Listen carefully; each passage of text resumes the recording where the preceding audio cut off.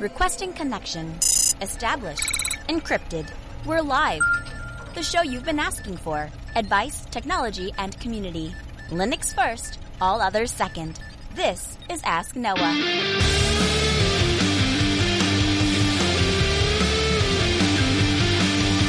Live from Altispeed Technologies, the Ask Noah show starts right now. This is the show where we came to do all the things on Linux they said couldn't be done and take your questions on how to do the same. The phone lines are open this hour to be a part of the program. It is a free call. 1-855-450-NOAH. It's 1-855-450-6624 or send an email to live@asknoahshow.com. My name is Noah Chalai. I am your host. Delighted to be here with you as another episode of the Ask Noah show kicks off this hour. Joining me, my trusty co-host, Steve Ovens. Welcome to the program, sir. Hey, Noah. How's your week going? Oh, it has been fantastic. I haven't had to travel this week, so there's been no crazy scheduling stuff. It's just been get up and do work, which is kind of a change for me from the past. We'll get straight into the feedback this hour. Aaron writes in and he says, "Hi, Noah. I'm writing into you today to ask about Thunderbolt docks. I know in a previous episode, I remember you mentioning that you use a Lenovo Thunderbolt dock, but I don't remember the model. I'm a fan of Lenovo, and as a recent switcher to the Frameworks laptop for my trusty T440, I'm in need of a new dock with Thunderbolt support. I've looked online at a few docks, but I'm hesitant to buy one that's not guaranteed to work with Linux. As I run Kubuntu 2104 on the Framework laptop, any help or ideas or suggestions on the matter would be awesome. Cheers, Aaron." So I have routinely, so first of all, I have tried probably every Thunderbolt dock out there. I've tried all of the Dells. I've tried the OWC one that's primarily set up for Macs.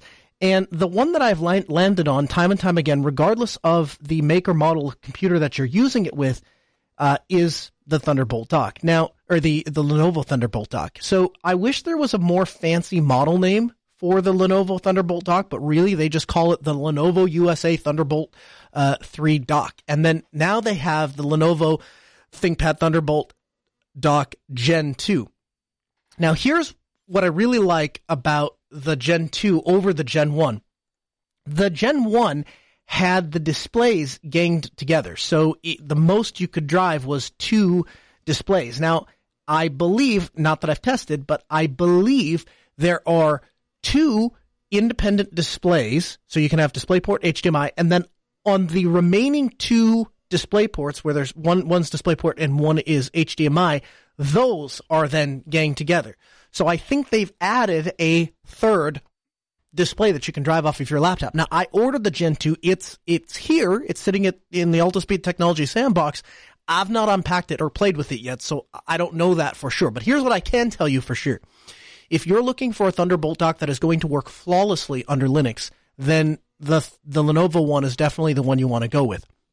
I was actually having a conversation with Steve when I was at his house. I walked into his office area and I noticed he was using a desktop, and we had a short conversation on his choice of a desktop. And the reason I asked him that was because I have switched from using a desktop to only using Thunderbolt devices.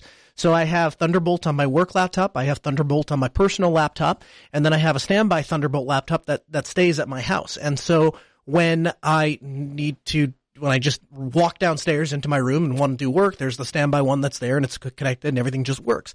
But when I need to get some work done, I can disconnect that computer and I can plug in my Thunderbolt work laptop, and now takes over both my 2K displays, my keyboard, my mouse, my good speakers. All the things are just automatically connected. And then I have a second Thunderbolt dock behind me. So I've got 2 workstations, and so if I have my personal computer on one and my work computer on the other, I can just spin my chair around and use both of them. And then when I travel, I actually have I have a Thunderbolt dock and a small little portable desk that I take with me. And so if I'm going to be at a client deployment for a week or 2, I'll take that and I'll set it up there. All of those are using Lenovo Thunderbolt 3 docks, as well as that's what we've given to all of our tech guys at Altispeed, and nobody has had an issue with it. We recently served a client. They're an engineering firm. And they actually went out and purchased a bunch of ThinkPads and a bunch of ThinkPad Thunderbolt docks. And so all of their people, when they come in the morning, they dock their laptop, they plug it in. By the way, they're all running Linux. Plug in their Linux laptops, away they go, and they work off of their Thunderbolt docks all day. It was the first time ever, by the way, I've ever gone to a client site and been able to dock and have 2 screens and a keyboard and a mouse and a monitor and wired Ethernet and the whole 9 yards. Very cool. Works flawlessly with every distribution of Linux I've ever used with it, as well as we have a client using MacBooks, and we've connected a bunch of MacBooks to the Thunderbolt Lenovo docks and had no issues with them either. So check it out. We'll have a link for you for the Gen 2 in the show notes. You can learn more at podcast.asknoahshow.com. Our second email comes in from Mark. Mark writes in and says, Noah, I'm a longtime listener of the show's podcast. I never miss a week. Thank you so much for the hard work to make this happen on a regular basis. I'm currently helping my church with a new building project, and I have a couple of questions about wireless access points. The church's sanctuary will seat about 220 with an additional 75 children in their department. We are thinking about putting 2 wireless access points in the sanctuary, which will serve as data for the use of the congregation, as well as consist of some social media and some mobile access for sermon notes. Additionally, we are thinking about placing 1 wireless access point in the entry hall for a portable special event check-in kiosk, and then placing a 4th wireless access point in the main hall leading up to the children's area for the department's check-in kiosk. What are your recommendations for access points? Will 2 access points in the sanctuary handle the congregate's demands? The longest run for PoE will be around 150 feet, and I believe that distance is close to the limit over Cat 6. Will that distance be problematic? Do you have any additional input that comes to mind for our project? Thanks again for the great show. Blessings, Mark in Florida. So, couple things there. First of all, as far as models go, I would highly recommend the Unify UAP-AC Pros. Those are managed access points. So what that means is you will either spin up a cloud controller, or you can purchase what they call the cloud key, which is essentially the controller running on a tiny little ARM board. The nice thing about that is when you go to use the access points, all you have to do is configure the controller one time, and it will push all those changes out to all of your access points. Whereas if you have independently managed access points, you have to log into each one and modify the settings. As far as putting 2 access points in your sanctuary, really what you're looking for, the correct answer is you want 20 dB of signal separation between each access point. And so the best way to do that is to download a little app called Wi-Fi Analyzer on your smartphone, and you would place 1 access point up, and then you would go over to where you think you want to place the next access point and hold your phone up and get a reading on it. Now, if you want some distance to kind of spitball to get you started, I would recommend about 50 feet. In a wide open area, that's about the spacing that you're going to need to get the separation that you need. Now, if you don't have that much space, I wouldn't recommend putting a second access point in there, because if you put 2 access points too close together, the crosstalk, the interference, the noise between the 2 is actually going to cause more problems than it's going to help. Additionally, those access points, the Unify UAP-AC Pros, are good up to 250 clients per access point. So unless, if you said your sanctuary seats 220 people, the chances that isn't going to handle everyone is slim to none. As far as placing access points outside the entry hall and the check-in, again, without seeing it, if you were to send a blueprint diagram to help@altaspeed.com, we would take a look at it for you, and we could give you maybe some more detailed information on if that's a good placement, not good placement. But again, what you're looking for is 20 dB of signal separation. And so when you start to get much more than that, then what you're going to deal with is a problem with handoff. So in the Unify system, when you roam from one access point to the other, in other words, the person is walking around with their phone and they walk out of the sanctuary and they walk into the hallway, if they get below 70 dB, it's going to drop off of one access point rather than gracefully hand them over to another one. And so if they're on a call or they're streaming video or something like that, it's going to drop. So that's not really desirable. So we kind of want to stay in that sweet range. And I can't really tell you that without seeing a building schematic. But what I can tell you is that if you're just trying to get isolated Wi-Fi coverage in this area, in the sanctuary, in the check-in area, putting 4 access points there will work just fine. I would also be interested, just as a kind of a follow-up, are you using Planning Center for your check-in? Not that it matters for your question. I'm just personally curious, so I'd be interested in hearing that. You ask about the distance of Cat 6, and so 150 feet is well within the capability of Cat 6. In fact, the distance limit for Cat 6 is 100 meters, so that's about 300 feet. So you could actually go almost twice that distance without any problems. Now, Steve, you've heard some really great things about the TP-Link access points. Tell me about those. So a lot of the let's say the influencers out there have been kind of pushing away from UniFi for various reasons, which I did want to bring up just a point of clarification. So just because their thing is called the Cloud Key doesn't mean that you actually have to manage things in the cloud. I have a UniFi stuff here and I run it on a VM that has no access to the internet. But getting back to the TP-Link question, when UniFi went and changed their terms of service so that they were starting to gather more metrics about your network, people started to react very negatively to that. And so TP-Link essentially is very good at cloning the best parts of various competitors. And so their brand Amada has really started to pick up the spillover from people who are unhappy with UniFi. Now, I haven't used it myself, partly because I already bought into the UniFi system, but I did take a look at it, and I think that they look priced competitively, and I've watched several comparisons, and I think, point for point, they're really close. Yeah, we've heard really good things about them on the show, too. A couple people have written in and talked about their experience, so definitely something to check out. I also have not used them, and as I've talked to other people that do larger deployments, I've not heard of anyone switching to those. The people that I have heard feedback from are usually using them in smaller environments, and so it'd be interesting to get some real-world data on, a few hundred users working off of these things. But if you do go that route, let us know. If you do need any help, we're always happy to serve you. And so if you need something more than I can answer here on a 5-minute radio call, then give us a call. Give customer care a call at 866-280-1433 or send an email to support@altispeed.com, and one of my team members would be happy to take care of you. Our third email comes in from Eric. Eric writes in and says, "Hey, Noah, I've been watching your show for a while, and I appreciate your views of hosting your own. Everything. I concur and love being in control of my infrastructure. I currently have a single Cisco standalone 802.11n access point. I would like to upgrade to 2 access points. However, all I'm finding is cloud managed.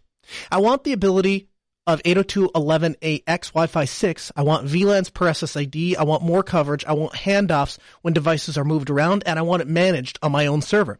What access points would you suggest? Cost-wise, under $300 per access point would be awesome. Thanks for your help." So I'm going to reiterate what Steve said. UniFi's product marketing is not really ideal here. They call it the Cloud Key when, in fact, it's literally the opposite of a cloud key.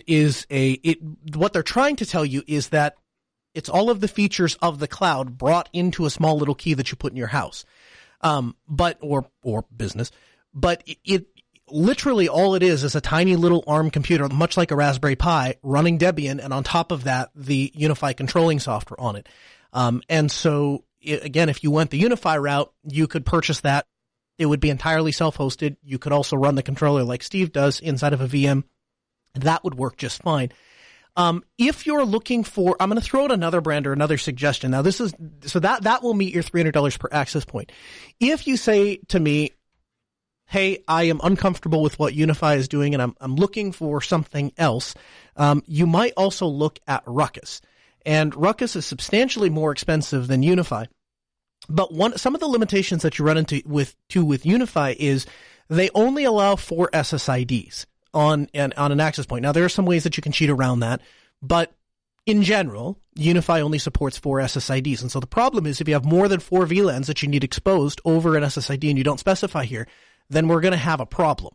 Ruckus has no such issue. In fact, Ruckus has a rather cool, unique issue or feature where you can specify a different pre-shared key that you give out to different people.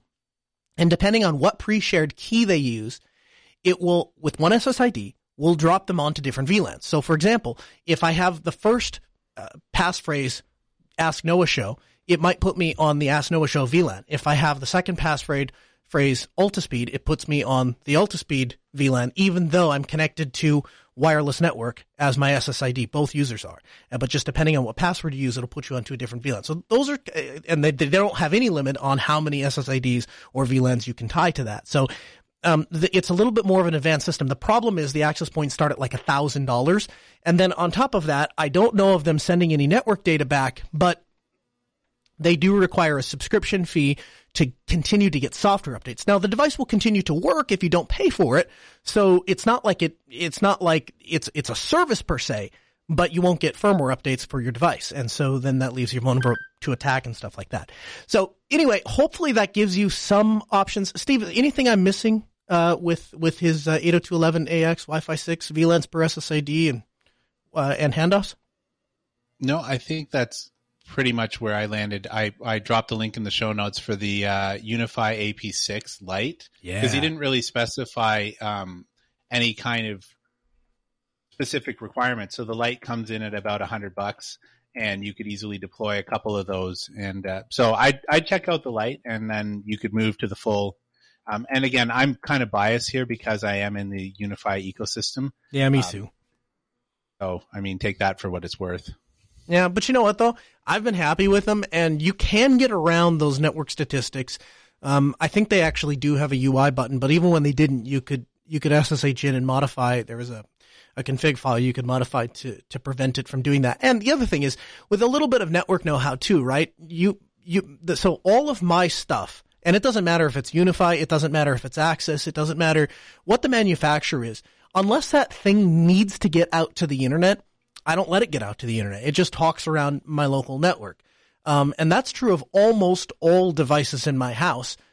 If they don't have a reason to talk on the internet, I just don't let them. So an access point is perfectly capable of passing through VLAN traffic that's going to the internet without itself ever having a default gateway. That's something to keep in mind as well. Our fourth email comes in from Rick. Rick writes in and says, hello. I've listened to all of the episodes since the Ask Noah show began. I appreciate the time and energy that goes into each and every episode and the focus on Linux and open source. My workstations and notebooks at work, at home, are all various Linux distros. I've been in IT for a long time, but I haven't had a lot of experience with audio. After my previous company was sold, the IT department was outsourced, and I found a great nonprofit organization which does some amazing work in the community. I'm now the IT manager, but I also in the IT department. It couldn't be a better fit for me. This year, I moved the company off its self-hosted PBX system onto a cloud one. This is where my project comes in and where I need some input. I now have a bunch of unused copper running to every hall and office and conference room. Using the wires of the Cat6 solid core, I soldered together some adapters which plug into RJ11 jacks. On one end, I have a 3.5-inch male audio connector, and on the other end, an RJ11 connector. Now I can use any of our old PC speakers and run them into adapters which plug into the RJ11 wall jacks. From the 66 blocks, I've soldered together a bunch of different adapters. One end has a male 3.5-inch audio connector, and the other I've left bare and punched down into the 66 block. For a server, I'm experimenting with Dark Ice and Icecast on an Ubuntu server at AirSonic on Docker. As far as I can tell, only plug in one at a time and the server's audio card. Currently, I've completed 2 lines. However, I'm not receiving audio on the speakers. I'm convinced I need an amplifier to push the signal through that much copper, but I don't know what hardware I need to procure to connect to the 66 blocks. Currently, I'm terminating 3.5 connectors with the server's audio card, mixer, amp, switch. My question is, what hardware do I need to bridge the gap and connect that many lines to an audio server in the 66 block to boost the signal? Cost is a factor, so I'm hoping with your experience and your understanding of audio and the audio hardware, you can either tell me I'm way off base and this isn't going to work, or what hardware I can use to make this project take off. Thanks in advance, Rick. So let's start here. We'll start with your wiring and work our way back to how we feed into the wiring. So if you're going to send a signal down a set of wires, the first decision you have to make if you're going to use unbalanced or a balanced signal. And over that kind of distance, you absolutely want to be using a balanced signal. So what's the difference? Well, if we take 2 wires and we send a signal down just one of the wires, obviously that wire, after it gets long enough, begins to act as an antenna and starts to pick up spurious noise, which of course is then introduced into the speaker. And that's why you hear very commonly you'll hear an AC 60 hertz hum, or you'll hear a local radio station or something like that. So what we do is we take 2 wires and we send the signal across both wires, and then we invert the signal. Now you might say, what is the purpose of inverting the signal? Well, the reason is because on the receiving end, we're going to flip that inverted signal back into its original orientation. But because both copies of the signal picked up the same noise as they traveled along that cable, the noise is identical on the two wires. And so flipping the polarity of what arrives at the receiving end will produce the original signal without the noise. And so this is how all professional audio places, if they're running wires over long distance, and I've seen radio stations and music studios and all sorts of things where they run hundreds of feet of balanced audio wire, and what comes out on the other end is a perfect signal.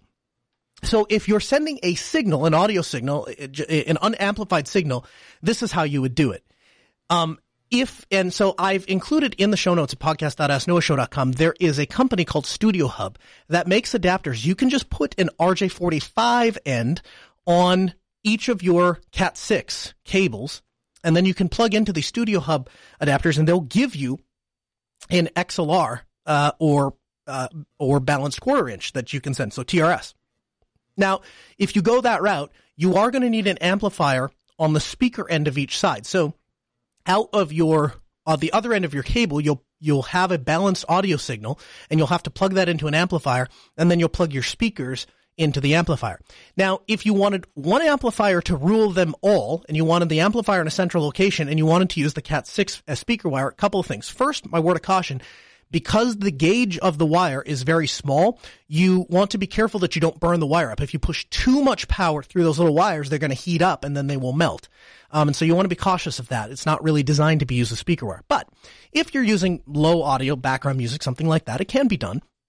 And so what you would do in that scenario is you would either, if you wanted the same audio to go to all of the endpoints, you would use whatever you want to generate the audio. You would feed that into your amplifier, and then you would plug the bare copper wires into the speaker output of the amplifier, and thereby using the Cat 6 as speaker wire. Now, you can get a little bit more fancy if you want to. Both Monoprice and B&H Photo and Video, they will have multi-channel amplifiers. And what a multi-channel amplifier will allow you to do is send a different signal to each room. So let's say the conference room doesn't want to listen to the same audio as office number 3, doesn't want to listen to the same audio as office number 5. That can actually be done with a multi-channel amplifier.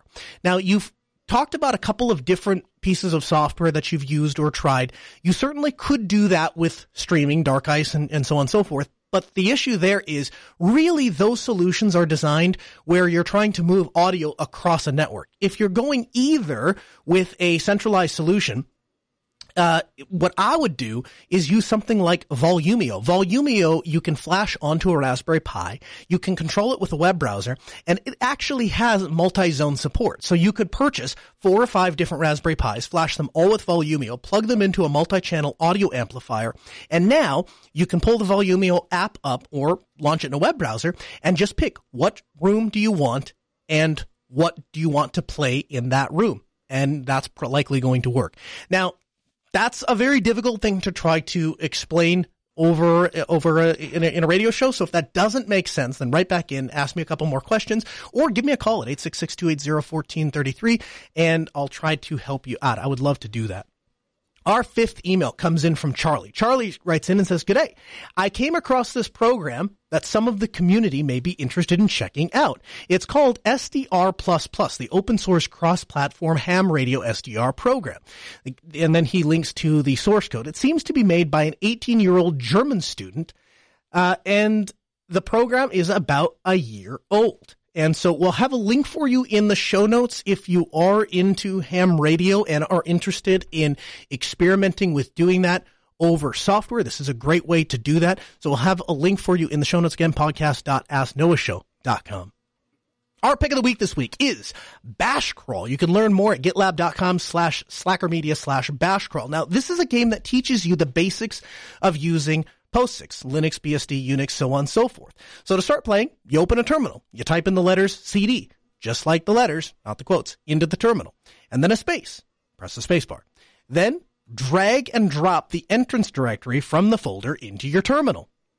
If your terminal asks you what you want to do with this thing that you dragged into, you say paste location. If it doesn't ask, expect to paste the file path location of the folder that you just dragged in. Now, once you've done that, now in your terminal, you can press enter, and the exact path varies depending on obviously where you've saved this file. But once you've typed into the terminal cat scroll, you're now playing the game. And so it's a game that you can play inside of your terminal based around teaching you Bash. So I thought that would be kind of cool and definitely something you'll want to check out. Again, we'll have a link for you in the show notes.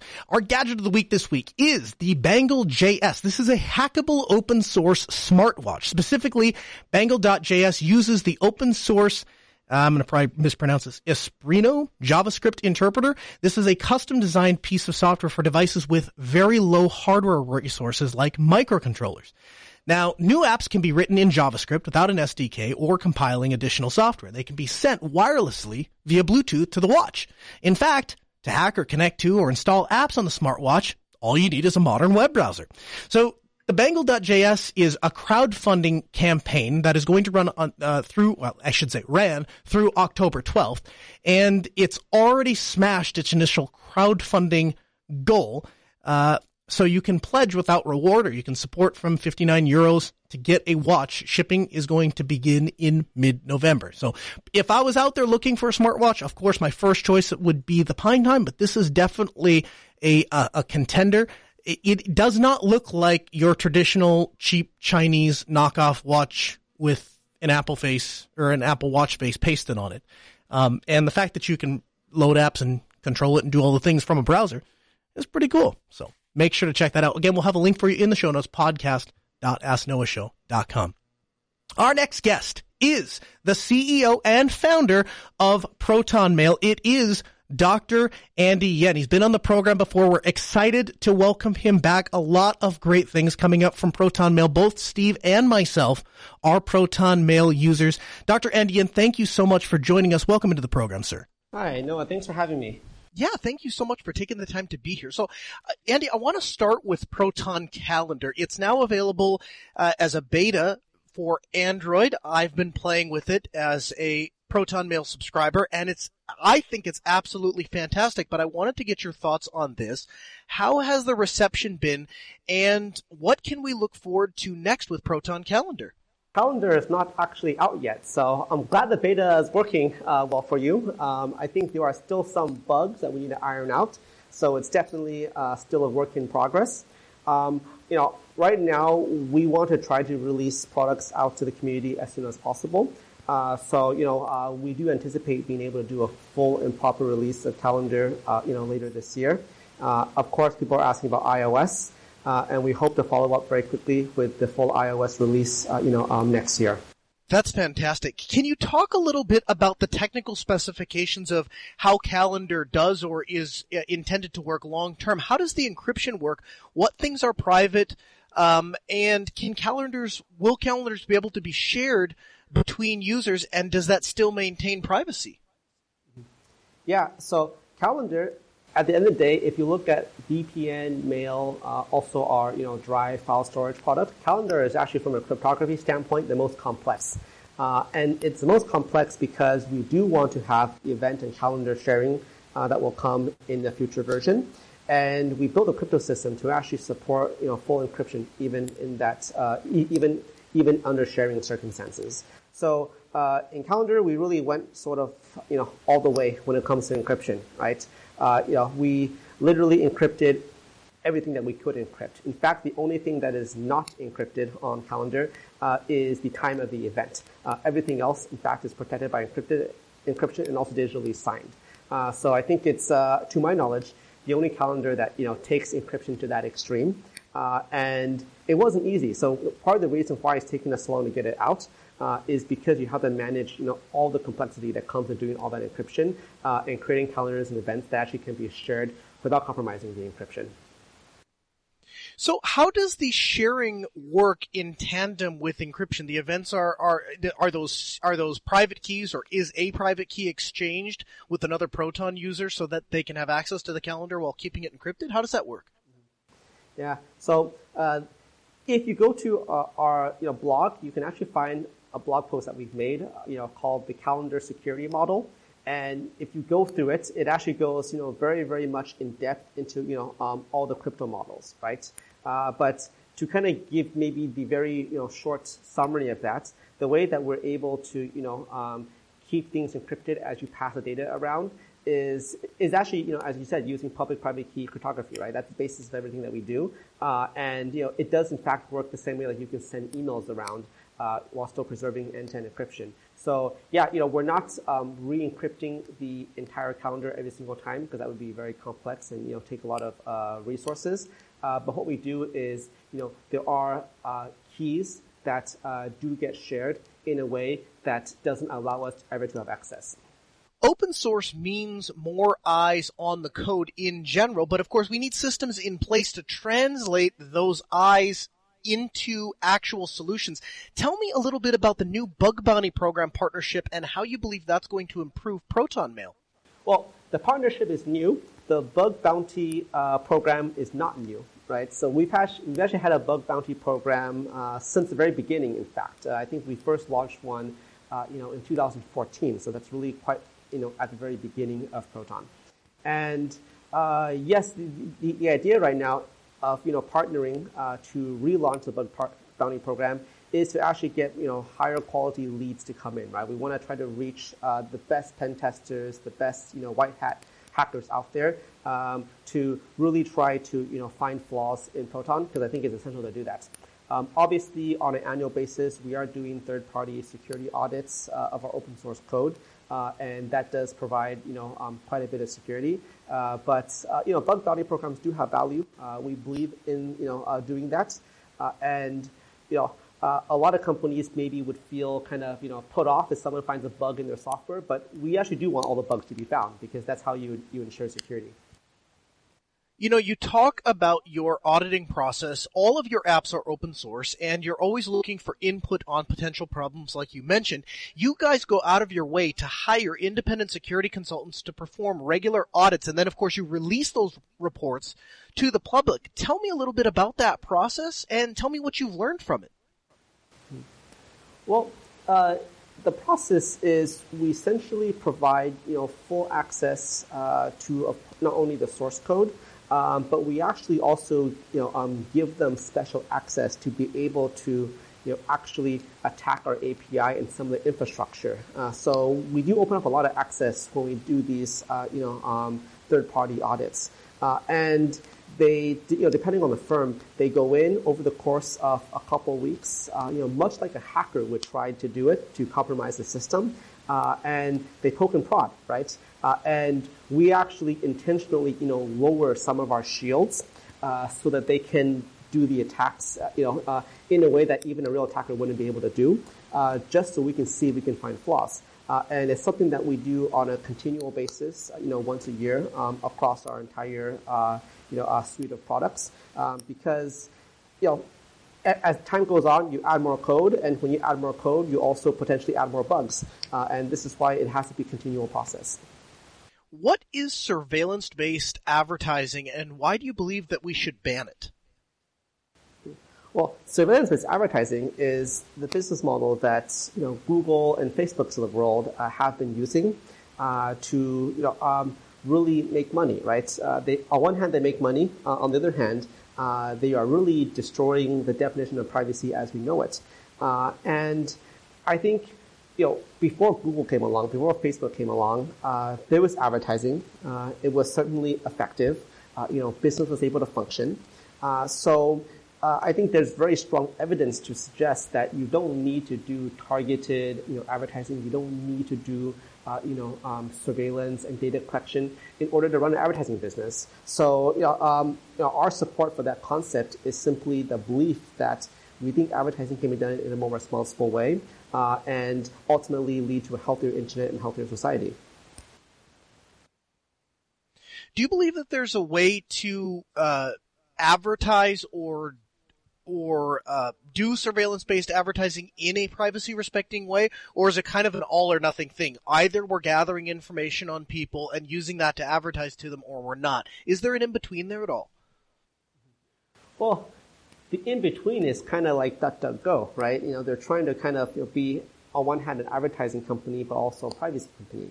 And I think DuckDuckGo is proof that there is kind of a way to be in between, right? Now, this, of course, is subjective. My personal opinion is that there shouldn't be an in-between. And I don't want there to be an in-between, and Proton definitely isn't seeking to have an in-between, right? But I can fully respect people who try to do something in between, because at the end of the day, what DuckDuckGo is offering is still way better than what Google is offering. But myself personally, I prefer privacy, period, right? And I think that is fundamentally at odds in advertising, because advertising is simply always going to be more effective if you have more data on your audience. Andy, back in September, there was a climate activist that was arrested and was using Proton Mail. Proton Mail was then presented with a legally binding order, which you had no choice but to comply with. Now, immediately after that situation came into the public, you guys issued a transparency report to help users understand privacy and the tools that Proton Mail provides. Can you briefly describe what happened with that situation and what were some of the resulting misconceptions that people had about Proton Mail? Did Proton Mail work as it was designed to? Yeah, it's a very interesting question. And on the topic of transparency reports, those are not new. In fact, we've been publishing transparency reports since 2015. And I think, the surprising thing is it turns out that until recently, no one's really bothered to read them, right? But, going back to the incident itself, I think it was misunderstood in many ways. And what people don't really realize is that, in this situation, Proton actually, behaved and worked the way that it was meant to work. And we can really understand that by going back to look closely at the incident and what happened, right? So, it's out there today. It's certainly being published. But there were suspects, in a case in France, which were charged with 3 crimes. Trespassing. They were also charged with destruction of property and also theft, right? And those obviously are also criminal offenses in Switzerland. Now, those charges seem serious, but what they were actually doing was squatting, right? And a misconception out there is that Proton somehow led to these people getting arrested. But you and I know, and everybody else knows, that by nature of squatting, the location of the suspect was not really in doubt, right? You don't need an IP address to find the location of a squatter, not particularly one that has already been arrested and evicted once before.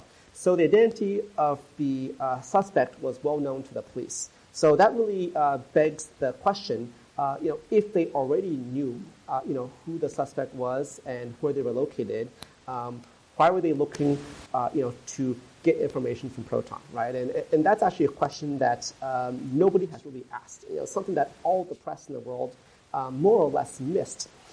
And the answer to this actually can be found in, some of the police reports, right? The reason they came to Proton wasn't really to identify or find the suspect. It was actually to try to gather more corroborating evidence, which they could use to build a case against the suspect. So what they really wanted was the content of the person's inbox, who he was communicating with, what they were talking about, the messages themselves. And this, had he been using Gmail, all that information would have come out, and that would have been quite incriminating, and he would probably be facing, much more serious charges, right? So in a way, I think in this case, Proton really did its job, because it was proven, even under the threat of a court order, that there is no way for Proton to give out the contents of, the messages that we have. And this is, in fact, what protected the user, in this case.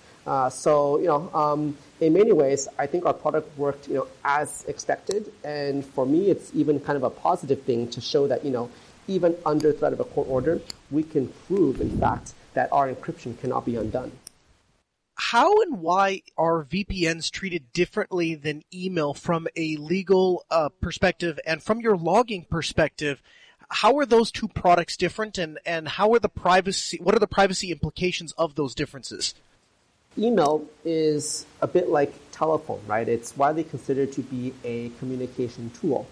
And communication tools in all countries, not just in Switzerland, fall under different sets of regulations that have always been codified in law for a long time, right? So that's the status for email services, and it's not a Swiss thing, it's not a French thing, it's not a U.S. thing. It's just email services are considered communication tools, right? A VPN, on the other hand, isn't considered a communication tool, and this is actually where I think Proton VPN really benefits from its Swiss jurisdiction. If you look at VPNs, say, based in other countries, right? We have a lot of them. You hear of some in Sweden. You hear of many in the U.S. All the VPNs in the world out there are claiming no logs. But what they really mean is no logs until we receive, a court order, right? Or in the U.S. case, until we receive a national security letter, right? In which case they will be obliged to log. And that comes from the nature of the technology, right? VPNs are passing user traffic, so all VPNs, of course, can be forced to log. What makes Proton VPN in Switzerland unique, though, is that under Swiss law, there is really no way today, with our current status, to compel Proton VPN to ever log.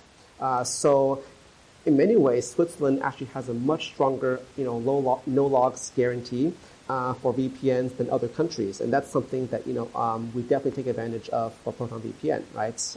If we go back to the case of the French suspect in this case, as people in the security industry know, there's a thing called OPSEC, right? Your operational security is extremely important, and no encryption in the world is going to be able to protect you, from being discovered if you completely neglect your OPSEC. Let's talk a little bit about OPSEC a little bit more. One of the key things that you need to understand if you're going to try to develop an operational security model is you have to understand where your threat is coming. Where is the threat vector? So, Andy, one of the things I really appreciated about Proton Mail is in addition to your transparency report in which you guys came out and said, hey, if there was a misconception on how our products and services work, we want to clarify that because we want you to be an informed consumer. And that was certainly appreciated as somebody who swears by Proton Mail. But then you went above and beyond that. You've started publishing a series of blog posts called Decrypting Privacy. And in it, one of the first things that you talk about is identifying what a threat model is. So, Andy, could you briefly describe what is a threat model, and what are some common models, and what are your suggestions to thwart those common threat models? Yeah, happy to discuss about this. So, of course, in the wake of the incident with the French suspect, we really went back to think, okay, how can we better protect, activists, journalists, and people on our services that are trusting us, right? And one of the first thing I think that's very important to kind of for people to remember is there's a difference between privacy and anonymity, right? Privacy is in many countries a constitutional protected right. There is no constitutional right to anonymity, right? And also, if you have a service that grants you privacy, the granting of privacy is not really the same thing as immunity from law enforcement, right? Just because a service is private doesn't mean that, it's going to go out there and say, police, right? It's not possible. It's not realistic. It's never going to happen. So at the end of the day, it's not that Proton, didn't do its best to protect privacy. It's that people fundamentally must misunderstand what is the meaning of privacy, the difference between privacy and being anonymous, and this really comes down to threat modeling and education, right? So I think the best way to protect and empower people is really to educate them, and threat modeling is where you start. So that's why it's the first post in the Privacy Decrypted series, because if you want to stay safe, before you can even try to stay safe, you need to understand, what am I trying to protect myself from, right? Because the protections that you will use will depend on what you need protection from, right? I would argue that most of our users are not engaged in destruction of property or theft. and it probably isn't in their threat model to hide from the Swiss police, right? And if you understand that, then you will know that Proton Mail offers you a great protection for what you need to do, right? Now, if you do have that type of threat model where you need enhanced protection, and again, we only condone the usage of Proton Mail for legal reasons, right? Legal purposes. It's against our terms and conditions to use Proton Mail for illegal purposes, right? But let's say you did need to, hide from the government. Then, if that's part of your threat model, then of course you must use Tor and VPN. And it's really letting people think about threat models, understanding how they work. It's only through that process that they can take the appropriate means to be secure. Because at the end of the day, if people are using Proton Mail and throwing all caution to the wind, there's nothing that we as a service can do to protect them from themselves. Absolutely, but you guys are committed to giving people the right information, and I want to thank you for that. Tell me a little bit about Privacy Decrypted. What specifically is it? How can it help users use Proton Mail more securely? The thing about Privacy Decrypted is it's not specific to Proton or Proton Mail, right? We want to do something in general. So let's put it this way. It's terrible for advertising for our own services because we don't really, make it specifically about, Proton, but it's really about general education, general knowledge, right? At the end of the day, privacy is an extremely complex topic, right? From the regulatory and legal standpoint, it's complex. The technology is extremely complicated. Of course, we're trying to simplify that, but, we're talking complex concepts here. And at the same time, it is a topic that is ever more relevant to all of our lives. We live our lives today having our privacy infringed left and right. It is something that is in many ways contributing to the decline of democracy and the decay of society, right? So it's a hugely important topic, yet nobody understands it. It's not taught in schools. Children have no idea about it. Nobody's ever read a privacy policy anymore, right? And so I think this education is extremely important. And, as a company in the privacy space, Proton, we don't just have an obligation to protect. We have an obligation also to educate. The past incident, if anything, has really, I think, shed light on the fact that, we as a security industry need to do more to enhance education. That's the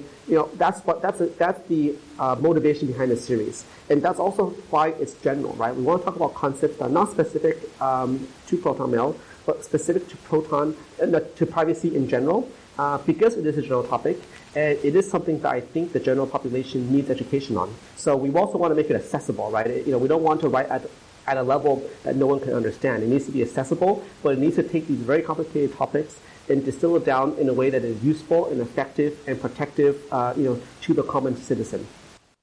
Andy, is there anything else coming up? What's next for Proton Mail? What are you guys excited about? What do we have to look forward to over the next year? We've had a lot of things going on cooking here in Switzerland. We've also had, of course, our fair share of distractions, which is never, very helpful, right? On my side, of course, we are trying to focus the team on delivering, new products, services, and, better features and better quality of, services to users, right? I think, I myself am frustrated that we haven't been able to release as much and as often as we wanted to. I think a lot of, users, share that frustration as well. That's something that, I feel, of course. And we do want to try to accelerate and get more things out there. But at the same time, due to the sensitivity of what we're building, due to the threats our users are facing, due to the security models and threat models we need to defend against, we need to be extremely careful in everything that we do, right? It's not like a regular tech company that can afford to have a data breach, afford to make a mistake on their encryption. These are not mistakes that, us as an organization or our users individually can really afford to have. So it requires us to take, I think, a much higher level and standard of care compared to other tech companies out there. And this means that we need to do things, in a more deliberate and careful way, which is going to be slower. That's for sure going to be, the case. But going forward, I think this year we have now taken our web app and we've released it to a new version with a new UI and UX, right? The same work is being done now on the mobile apps, and those are taking longer than we expected because we have completely rewritten and redesigned them to be more secure. It's a lot of work, but we do have those, coming around the corner quite quickly. We'll probably see iOS before we see Android on the mail side. Of course, on Calendar, we want to get the mobile apps out there. As I mentioned earlier, it's perhaps the most complex product that we've ever built from an encryption standpoint. So auditing that, testing that, checking that is a huge amount of work. But we are quite close to getting there, and I'm confident that probably, hopefully by the end of this year, we can get the Android, out of beta and fully released to everybody. Then, of course, also coming close behind that is Proton Drive. There's quite a few users actually that are already starting to use it because it is available today for paid users. But we really want to get that on all platforms. We want to have better support for photos. We want to have that on desktop. So there's kind of a whole avalanche of features that are coming, very quickly, in the background that will be seeing the light of day, hopefully in the next 3 to 6 months. And then on the VPN side, we continue to develop, right? It's actually a little bit insane if you think about all the things that we're doing. As a small company, that's a huge number of projects. But I'm also happy that on the VPN we've made tremendous progress. The announcement actually came out earlier this week. We have, fully released WireGuard support now to the entire world. It was in beta for 3 months, but it's actually a pretty short beta as far as Proton is concerned. And we're happy to do that in a secure and audited way. So I think a lot of things happening. Thanks to all the users and people in the community for their patience. We understand you want us to be faster, and we are definitely working on that. Dr. Andy Yen, he is the CEO and founder of Proton Mail, making the internet more secure, starting with email. You can learn more at protonmail.com. Dr. Andy Yen, thank you so much for taking the time to join us. You always have an open invitation. We'll get you back on the program real soon. Great. Thanks for having me. In the news this week, the PinePhone Pro is here. The PinePhone Pro costs just $399 plus whatever shipping and import taxes you have. For that, you're going to get a 6-inch display, 1440 by 720 in-cell IPS display protected by Gorilla Glass. It's powered by a 6-core Rockchip RK3399S, a 64-bit SoC running at 1.5 gigahertz, a 4-core ARM Mali T860 GPU running at 500 megahertz, and that's complemented by 4 gigabytes of LPDDR RAM and 128 gigabytes of eMMC flash storage. So you can compare this to your mid-range Android phone. On the rear of the phone, you're going to get a 4G LTE phone, a 13 megapixel Sony IMX258 camera. On the front, a 5 megapixel selfie camera. Charging is accomplished via USB Type-C, which includes support for a 15-watt fast charging and a 3,000 watt 3,000 milliamp Samsung battery. There's also an optional micro SD card slot and a headphone jack. It takes courage to put a headphone jack in phones these days. Now, if you depend on any sort of proprietary mainstream application, obviously this is not the phone for you. This is going to ship running Manjaro Linux, Manjaro ARM, using the KDE Plasma desktop environment. Now, I would tell you this. I have a Pine phone. I also have a Pine Book, and I have a Pine Book Pro. I would tell you that unequivocally, Pine absolutely delivers a tremendous amount of value over what you spend. So if you spend $399, I'm convinced you're getting twice that much phone. And if all I get out of my PinePhone Pro, which I absolutely ordered and so did my wife, if all we get out of that is a more robust experience than the experience we're already getting on our Pine phones, then that's successful. But the fact that Pine is able to do this just a year after shipping the Pine phone, this is absolutely fantastic. The Pine Phone Pro is designed to be user repairable. It's designed to be able to swap spare parts. And it's sold, of course, in the Pine store. You can learn more at Pine64.com. It's a highly configurable handset. It runs Linux, the default operating system. Absolutely fantastic. A huge thanks to Pine for putting this out. And Ubuntu 21.10 is out. It is bringing a developer focus and, of course, GNOME 40. And so it makes its way onto the scene this week. With the focus of developers, the all-new PHP 8 and GCC 11 work out of the box with this version. PHP 8 was released in June of this year and is one of the most exciting features in the conclusion of Just-in-Time, the Just-in-Time compiler. So 2110 brings version 5.3 of the Linux kernel, adding support for kernel electronic fence or K-fence, as well as keeping the overhead low while still detecting most common memory errors. It's also enabled by default, and 2110 will randomize the memory location of the kernel stack at each system call entry on both ARM64 and AMD 64. So 2110 is available for download. You can get it for x86. You can also get images for the Raspberry Pis. Check that out at Ubuntu.com. Steve, anything else before we close out the hour tonight? No, I think we covered all of the emails, and we'd like to get more emails, actually. It's nice to get a nice string of themed emails in, and so we're asking again for if you have some sort of theme that you'd like or some sort of topic, it would be nice to kind of get, hey, Noah, maybe we can do some sort of polling eventually where we can send people to a website and be like, hey, here's the things we're thinking about talking about. Which one do you want to talk about next? Yeah, that's a fantastic idea. Yeah, we'll have to work on that a little bit. But for now, if you send in an email, we structure the show around your feedback. So send an email live at asknoahshow.com. Steve goes through those meticulously every week. And of course, if we find a couple of emails that address kind of the same idea, then we turn that into a segment and we can serve the community better. But it all starts with you sending an email. Music in our ears means we're out of time.